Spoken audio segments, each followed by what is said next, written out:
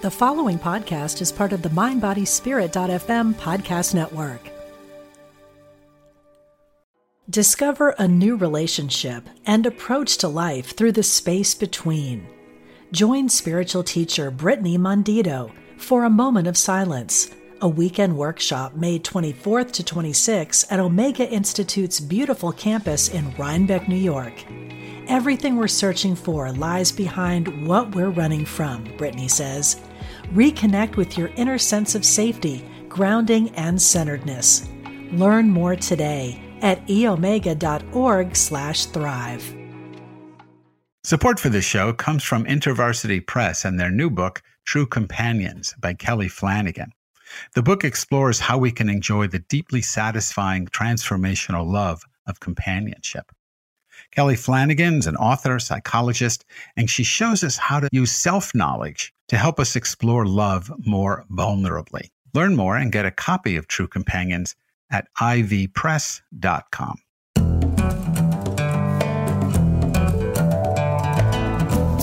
From Spirituality and Health magazine, I'm Rabbi Rami, and this is Essential Conversations. Our guest today, Reverend Jess Cast, is pastor at Faith United Church of Christ in State College, Pennsylvania. Reverend Cast is heralded in the January-February issue of Spirituality and Health magazine as one of 7 spiritual trailblazing radicals who are redefining the future of spirituality. We're going to get into what that is and how she does it in this conversation. So, Reverend Jess Cast, welcome to Essential Conversations. Thank you so much, Rabbi Rami, and thank you for everybody who is listening. It's a sacred honor to be here with you. Well, it's going to be a pleasure. It is a pleasure to talk with you, and it's going to be an interesting half hour because, I read the little article in the magazine, and you have a lot to offer.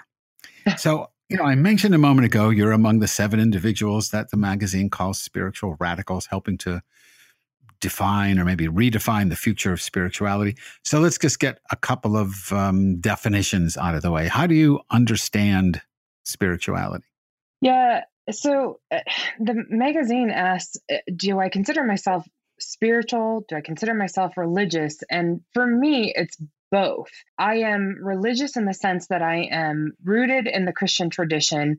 I am ordained within the Christian tradition, and my spirituality is how I choose to practice that. So, for instance, many Christians just celebrated Christmas.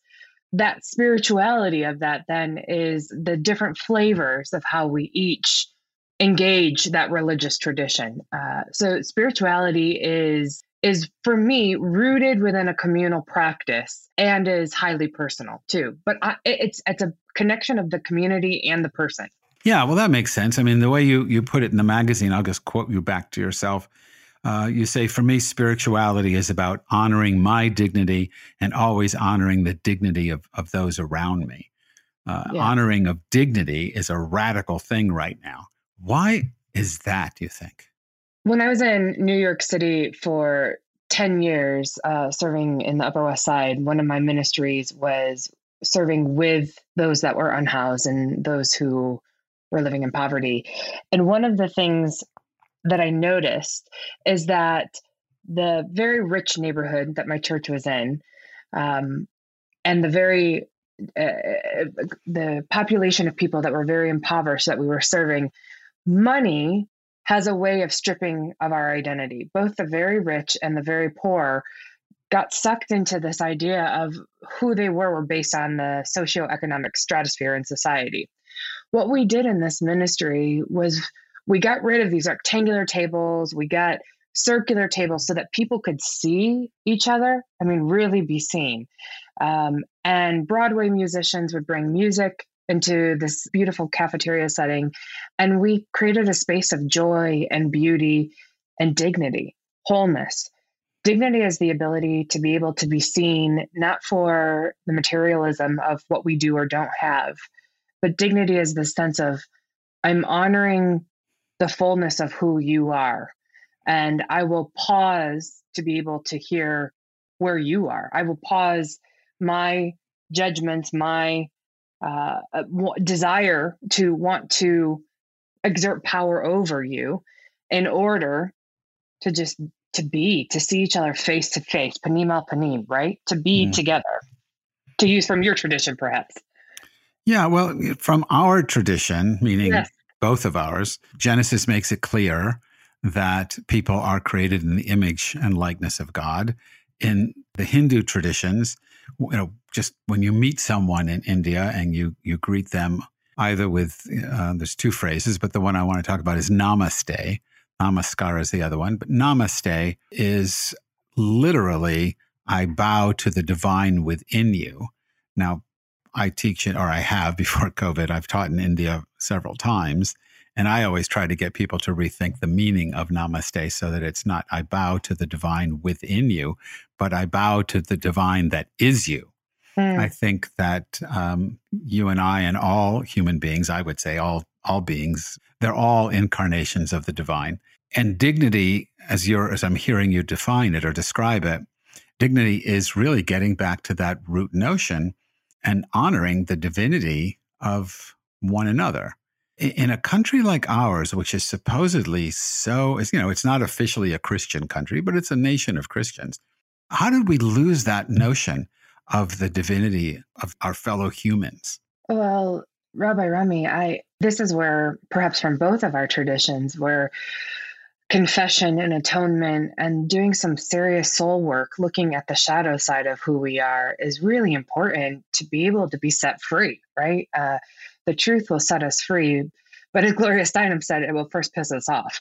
And what I think is happening a lot right now is that, particularly with the Black Lives Matter movement, we're looking at the root sin, I believe, in America is racism. And we didn't honor the dignity of all people from the beginning of this nation. So it's in the thread of this nation to not honor the dignity of others, to not honor the dignity of people who don't look like us or sound like us. So until we really get truthful about that, we can't course correct a deeper spirituality in our nation. And I think that's a really important thing for us to do some deep soul work. I mean, this is deep soul work stuff. You'd think, or I think anyway, that authentic spirituality is that deep soul work. But you can look at the Bible, the Hebrew Bible, and love your neighbor as yourself. And then a little bit later in Leviticus, love the stranger as yourself. And then you read other parts of the Bible where you're committing genocide against humans and animals of your neighbors. It seems to me that I'm putting this out as a statement. Please challenge it. I'd love to not accept what I'm about to say. It seems to me that spirituality is about honoring the divinity of all beings, but religion is about power and control, and is in a sense anathema to, or spirituality is anathema to religion, because religion is all about othering people. What's your sense of that? I think that a lot of people would agree with you. And here's why I would take a different stream in this sense. I think as people, when we look at, let's go back to the book that we share of Genesis, when the earth was a formless void, there is the spirit hovering over the waters, creating some order out of chaos, this Tehom, what is this chaos? There's a lot of questions out of that. I've been thinking about this passage a lot, particularly in the last week with the insurrection, how I believe the spirituality of all our religions and the spirituality of all of our practices is a unified spirit creating order, creating a new life from destructive powers of chaos. I believe we share all that because I believe God is universal, and I believe we are all attempting to name God by the limited words that we have. I believe we need structures. Like, I do believe in politics. I believe in universities. I believe in school systems. I believe in religion. I think these are important structures, and the spirit, and because humans can be so tempted by power and greed and arrogance, the structures can be corrupted so quickly by the misuse of power, which I think we see in politics and religion, and even in universities and school systems. So I think they're important, but have we ever seen a pure version of religion right now? I'm not sure that's true, which is why spirituality is so important. So important. I think spirituality is much more rooted, grounded, humus, earth, than the structures of religion. Though I do think religion is important too. Do you think religion is not important? May I ask that? I think that religion can be a vehicle for not just articulating, but living your spiritual awakening, your spiritual insights. For example, when I realize that all beings, and this is my theology, that all beings are a manifesting of a singular divine reality, then when I look at kosher from the Jewish perspective, I can see that at one time, kosher was an attempt to minimize the harm you caused to animals. But now, with a deeper understanding that animals are also sacred, that kosher should be reformed. I don't mean in Reform Judaism, though that would be a place to start, perhaps. But kosher should be reimagined as either vegetarian or vegan. And to have a religion that presented an organized, presented vegetarianism as part of an organized frame for practicing your spirituality, yeah, I think it would make great sense. It would be fabulous. Mostly, though, I don't see that kind of religion. I see religion as upholding norms that no longer make sense. I mean, I don't know the history of the UCC, United Church of Christ, so I don't know how difficult it was as a woman to become a pastor, though you said when you were growing up you never saw one, and a lesbian as well. So you've got two radical, boundary-shattering parts of your personality in this context.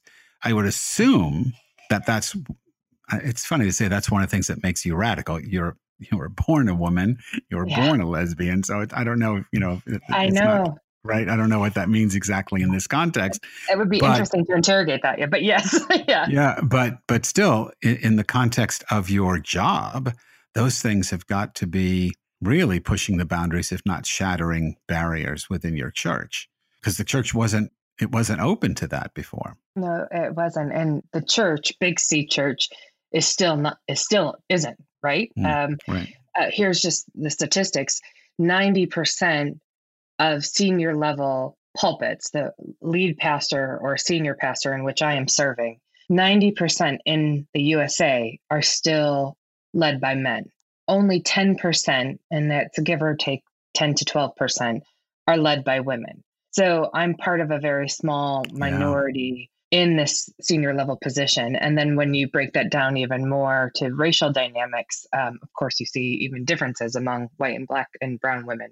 And then on top of that, as you just said, adding that I'm a lesbian, I know maybe one other lesbian pastor who has a pretty public profile, but it is trailblazing a new territory because in some ways, some people will, if I hang out with the gays, they're like, well, why are you Christian? Like, why are you staying in that? If I hang out with a lot of Christians, they're like, well, why? How do you think it's okay to call yourself gay? So there's like this tension always because the history has not been a woman affirming, gay affirming place. Right. And I know that. And just no matter what I say, just my body, my spirit, the spirituality shatters some old boxes. Like I know I can just be present and that makes room for others around me. Let me just take a moment and remind you that support for this episode of Essential Conversations comes from InterVarsity Press. Their new book, True Companions by Kelly Flanagan, explores how you can enjoy the deeply satisfying and transformational love of companionship. You can learn more and get your copy of True Companions at ivpress.com. So I wanted to ask you something along those lines, but I hadn't thought of it in that way at all. I was going to ask you, how does, not just being a woman, but how does having women pastors in the church, and now, it's 10%, but regardless, how does being a woman in that setting change the setting And I mean, you mentioned it, Wami, just by being a woman up there. So that's an important thing. It's like having an African-American president or, African-American South Asian vice president now. So someone says, oh, I see myself in that person. But I'm wondering if there's anything else. A lot of times I get the sense, and this is a little gross, but I get the sense that when I see women clergy, I see male clergy in women's bodies. They're not giving us a new theology. They're not changing the dynamic. They're not, sitting at round tables is both, sort of a deep move toward community, but it's also circles versus rectangles. If I understand it, that's part of feminist theology. As you sit in the round, women are associated with round. So if this is making any sense, yes. Do you change the way the seating in the church? Do you change the theology? Are you still saying our Father who art in heaven?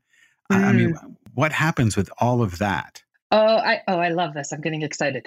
So a variety of things begin to change. First off, I'm well aware. So here's the thing. I could tell you, Jess, Cass, personal human being without ordination. I could tell you all of the things I could imagine that could happen. And like, oh man, we got to rip these pews up. We got to do this. The leader, Reverend Jess Cass, knows how slow institutions are to changing, how slow and gentle the changes are. And it's like I sometimes think of leading like a spider web. Which string do I want to pull so that I get the most movement of the whole web? What is the way to pull the string so that it impacts the others to think differently? So one of the things is I'm constantly in scripture, like for instance, in Advent in December, I preached on the radical nature of Mary, of how revolutionary she is. She's this Mother Mary. She sings that my soul magnifies the Lord, for God has lifted up the lowly and brought down the arrogant. I mean, this is like some revolutionary talk. And I say that, and it's like, whew, I never thought of Mary that way.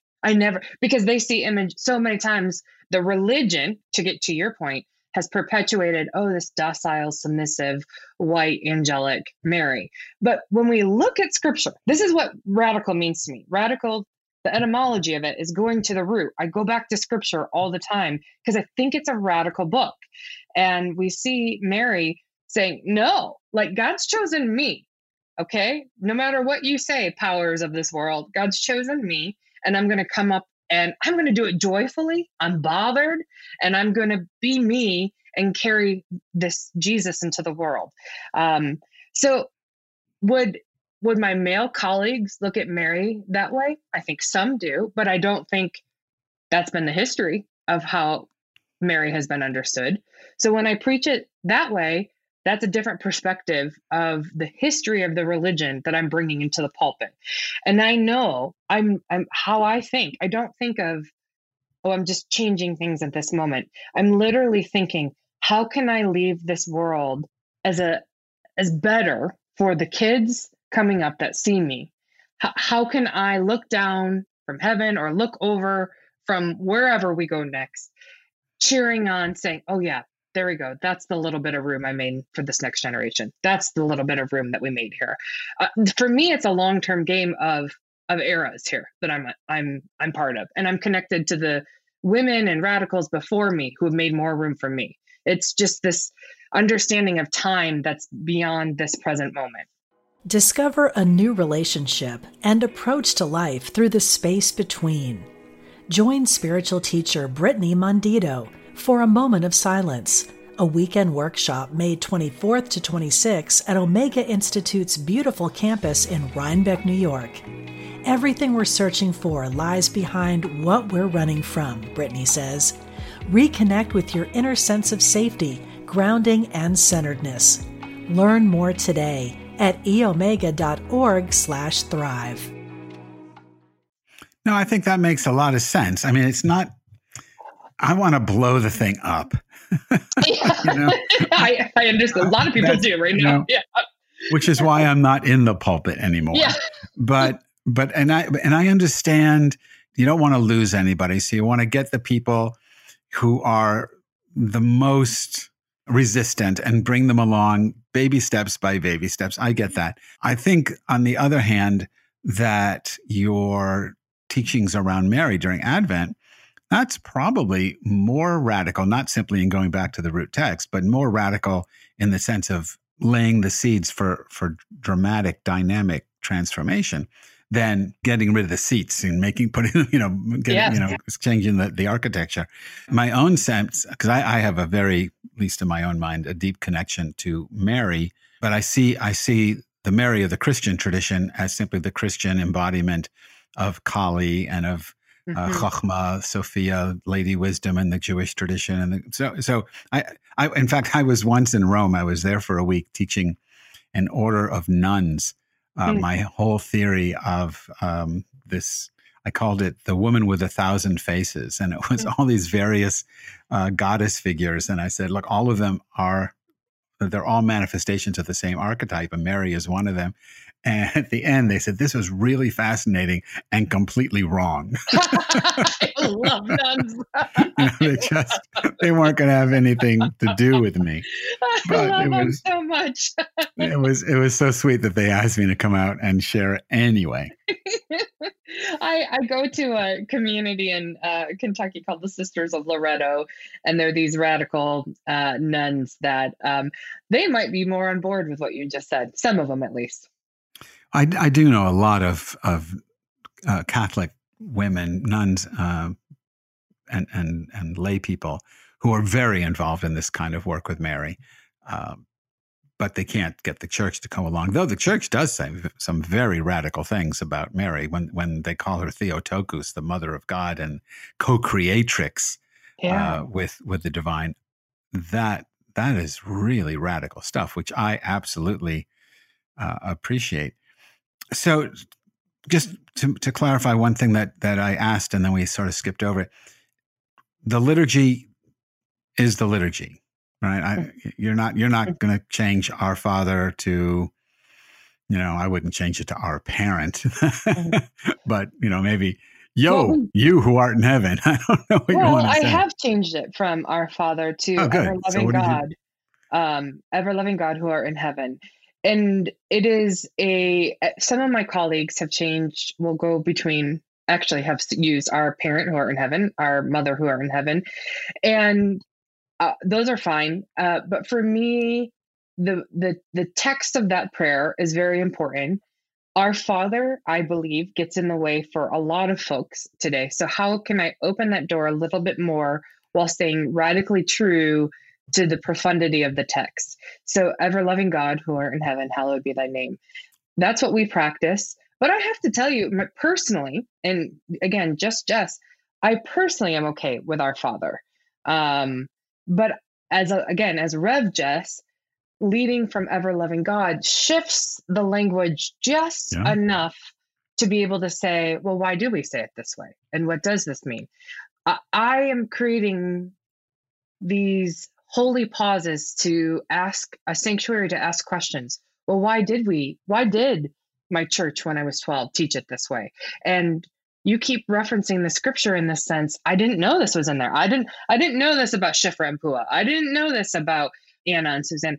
And honestly, I want my congregation and any of those who I'm engaged with online, truly read the scripture, go to these radical rituals of our tradition, because they really reorient our life. If you really believe this, which I do, it is radical, it is revolutionary, it changes our politics, it changes our economics, it changes how we see each other, and it changes how we understand ourselves, and it calls us into culpability to live with more obligation of love of our neighbor, with the utmost justice, mercy, and humility. Yeah, I think, of course, there's a little hedge I would put in there saying it depends who's reading the tradition. I mean, you can read the Bible and end up supporting slavery and racism, and you can read the Bible and end up supporting the oppression of Palestinians. And, there's all kinds of ways of reading the Bible, or you can read it and end up like Martin Luther King Jr. or the way you're reading it. I'll tell you a quick story just for everyone who's listening to see how hard this is, that the thing you're trying to do. I was once teaching with Bishop Spong. And he's giving this talk. It was an Episcopal group. He was giving a talk to the group, and he's taking the Lord's Prayer apart. And he's saying, oh, he talked about Father, we got to get rid of that. And then he said, who art in heaven, where's heaven? He said, when they wrote this, the earth was flat. They thought there was an up and a down, but we know differently. There is no up and down. There's in toward a center of gravity and there's out from a center of gravity, but there's no up or down. So there's no heaven and no hell anymore. We know better. So he said, you have to rewrite all this stuff. That was on a Saturday night. He gave this talk. Sunday morning, he's already left. He was quite elderly and not doing so well. So he left, but I'm still there. And we have our morning service. And the Episcopal priests who were doing it, they're all men, though there are obviously not, there are many, many women Episcopal priests. But these guys were all guys. And they come to the Lord's Prayer, and they all just went, Our Father who art in heaven, hallowed be thy name. When I got up to teach after the service, I said, what happened to you guys? Were you not listening? And they didn't understand. I said, what do you mean? And I said, look, Bishop Spong just said, don't say this the way you always say it. And they just looked at each other sheepishly and went, my God, we never thought about it. It was like an abstraction to them, not, a lived faith. Right. It was so I get the reason I'm sharing that is just to say you have a long uphill battle ahead of you. I mean, that's exactly true. What you just said, I mean, I can't help but think of the radical nature of Jesus, right? He's teaching all these radical things, turn the other cheek, love your neighbor, put down your sword. And all of these disciples, these men and these women were like not getting it, and I can't help but love these disciples because they're so like us. Like, this is what I like about scripture, is it like illuminates our current situations. And to be human is hard. Yeah. Like, to be human is really hard. Though I would take issue with part of that and say that the apostles, the male disciples were dumb. They didn't get Jesus' message. But I think Mary Magdalene, the Marys, and I mean, I'm telling you this. I'm comfortable with it. You go on, Rabbi. You go ahead. Well, I mean, it's so interesting that in a book supposedly written by men, because most of those books were written by men, the men all run away and hide when Jesus is arrested and crucified. And it's the women who are the ones who find the tomb empty.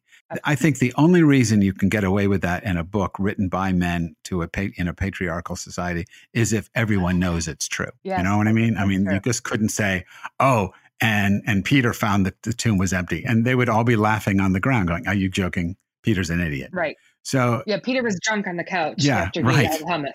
Right, exactly. Which brings us to the events of the day, and I'll make this our wrap up question, though it's pretty big. The events of the day. We're 1 week after the insurrection on January 6th. President Trump just hours ago has been impeached for the second time, and when you watch and listen to what the rioters are saying, and you look at their flags, and where I live, this is not unusual. Some of the most right-wing people are also some of the most faithful, at least in their own mind, Christians. And they've got their Jesus 2020 signs and all of this. And I'm wondering how that impacts the work you do. Do you run into that? Oh my gosh. Yeah. I mean, I live in Pennsylvania. So a little backstory. In 2016, I was living in New York City and I was having the time of my life. I love New York City. After President Trump won the election and it felt like a shroud over Manhattan, I remember beginning to feel the sense of a call. In our language, call is this spiritual, intuitive sense inside us that I can't stay in Manhattan, that I need to go into other areas of the country. Being raised in the Midwest, I have a particular language with a city savviness. I didn't think I would be going to Pennsylvania in like this super battleground state of the 2020 election, but here we are. And not too far away from here, there's Confederate flags with Jesus bumper stickers. There's an aggressive Trump paraphernalia with little sayings of I kneel before the cross. And if you're the average person, I think that's It plays with your mind. This is what you think Christians are. Last week at the insurrection, I think some of the images that made me the angriest were seeing Jesus paraphernalia wrapped with the Confederate flag. And as I said in my congregation this past Sunday, I said, this is a sin. This is breaking the third commandment, taking the Lord's name in vain. And we, as a congregation, renounce this white supremacy. Nationalism and what a very twisted form of Christianity have been married together. And it's not my Christian faith. It's not my Christian faith, but it does make what I do harder, because as I was just talking to someone at a vintage store today, she said, I so appreciate when you publicly say that's breaking the third commandment and that's what's taking the Lord's name in vain. She goes, because that's all I know what Christianity is when I see that. And it makes me angry, because it's, again, getting back to the scripture, that's not what any of the prophets teach us. That's not what the prophet Jesus teaches us. It's very difficult right now. And I would understand why it would be very confusing for so many. Yeah. Yeah. So are you looking for a new job? No. We're going to have to let you go in just a moment, but I think it's fair. We should also say that that's not all of American Christianity, certainly. And B, you see the same hijacking of religion by ethno-nationalists in Israel, in India, in Myanmar. I mean, it's just, there is no religion that is exempt from being co-opted by racism and ethno-nationalism. Everybody wants God on their team. Everybody wants to own God. It's an interesting human phenomenon, but very dangerous, I think. Me too. We are going to have to leave it at that. Our guest today was Jess Cast, pastor at Faith United Church of Christ in State College, Pennsylvania. Reverend Cast is featured in the January-February issue of Spirituality and Health magazine as one of 7 trailblazers helping define the future of spirituality. I think if you are listening, you can see how she's doing it and why there's hope for the future of spirituality, because we have people like Reverend Cast fighting the good fight. To learn more about her, please read Spiritual Radicals, the essay in the January-February Spirituality and Health magazine, and visit her website, revjesscast.com. Jess, thank you so much for talking with us on Essential Conversations. Thank you so much, Rami, and thank you to everybody who's listening. Let us create some hope and joy and justice together. Amen. Essential Conversations with Rabbi Rami is the bi-weekly podcast of Spirituality and Health magazine. If you like Essential Conversations, please rate and review us on Apple Podcasts and subscribe to the show on your preferred podcast app. You can also follow me on Spirituality and Health's website, where I now write a regular column called Roadside Musings. And don't forget to subscribe to the print magazine as well. Support for this show comes from InterVarsity Press and their new book, True Companions by Kelly Flanagan. The book explores how we can enjoy the deeply satisfying transformational love of companionship. Kelly Flanagan's an author, psychologist, and she shows us how to use self-knowledge to help us explore love more vulnerably. Learn more and get a copy of True Companions at ivpress.com. Essential Conversations is produced by Ezra Baker Trupiano, and our executive producer is Catherine Drury Wagner. I'm Rabbi Rami. Thanks for listening.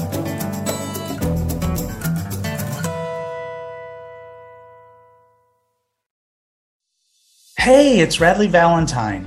Join me for a brand new way of connecting with your angels on my new podcast, The Angel Tarot Show. Each week, you'll meet your angelic guides and guardians and find new ways to unlock unconditional love, tune into your intuitive abilities, and create the joy-filled life that, well, you've always wanted. Plus, you'll get a useful and timely energetic weather report, bringing you guidance for the coming week. Tap into the healing, hope, and guidance that's all around you on The Angel Tarot Show. exclusively on mindbodyspirit.fm.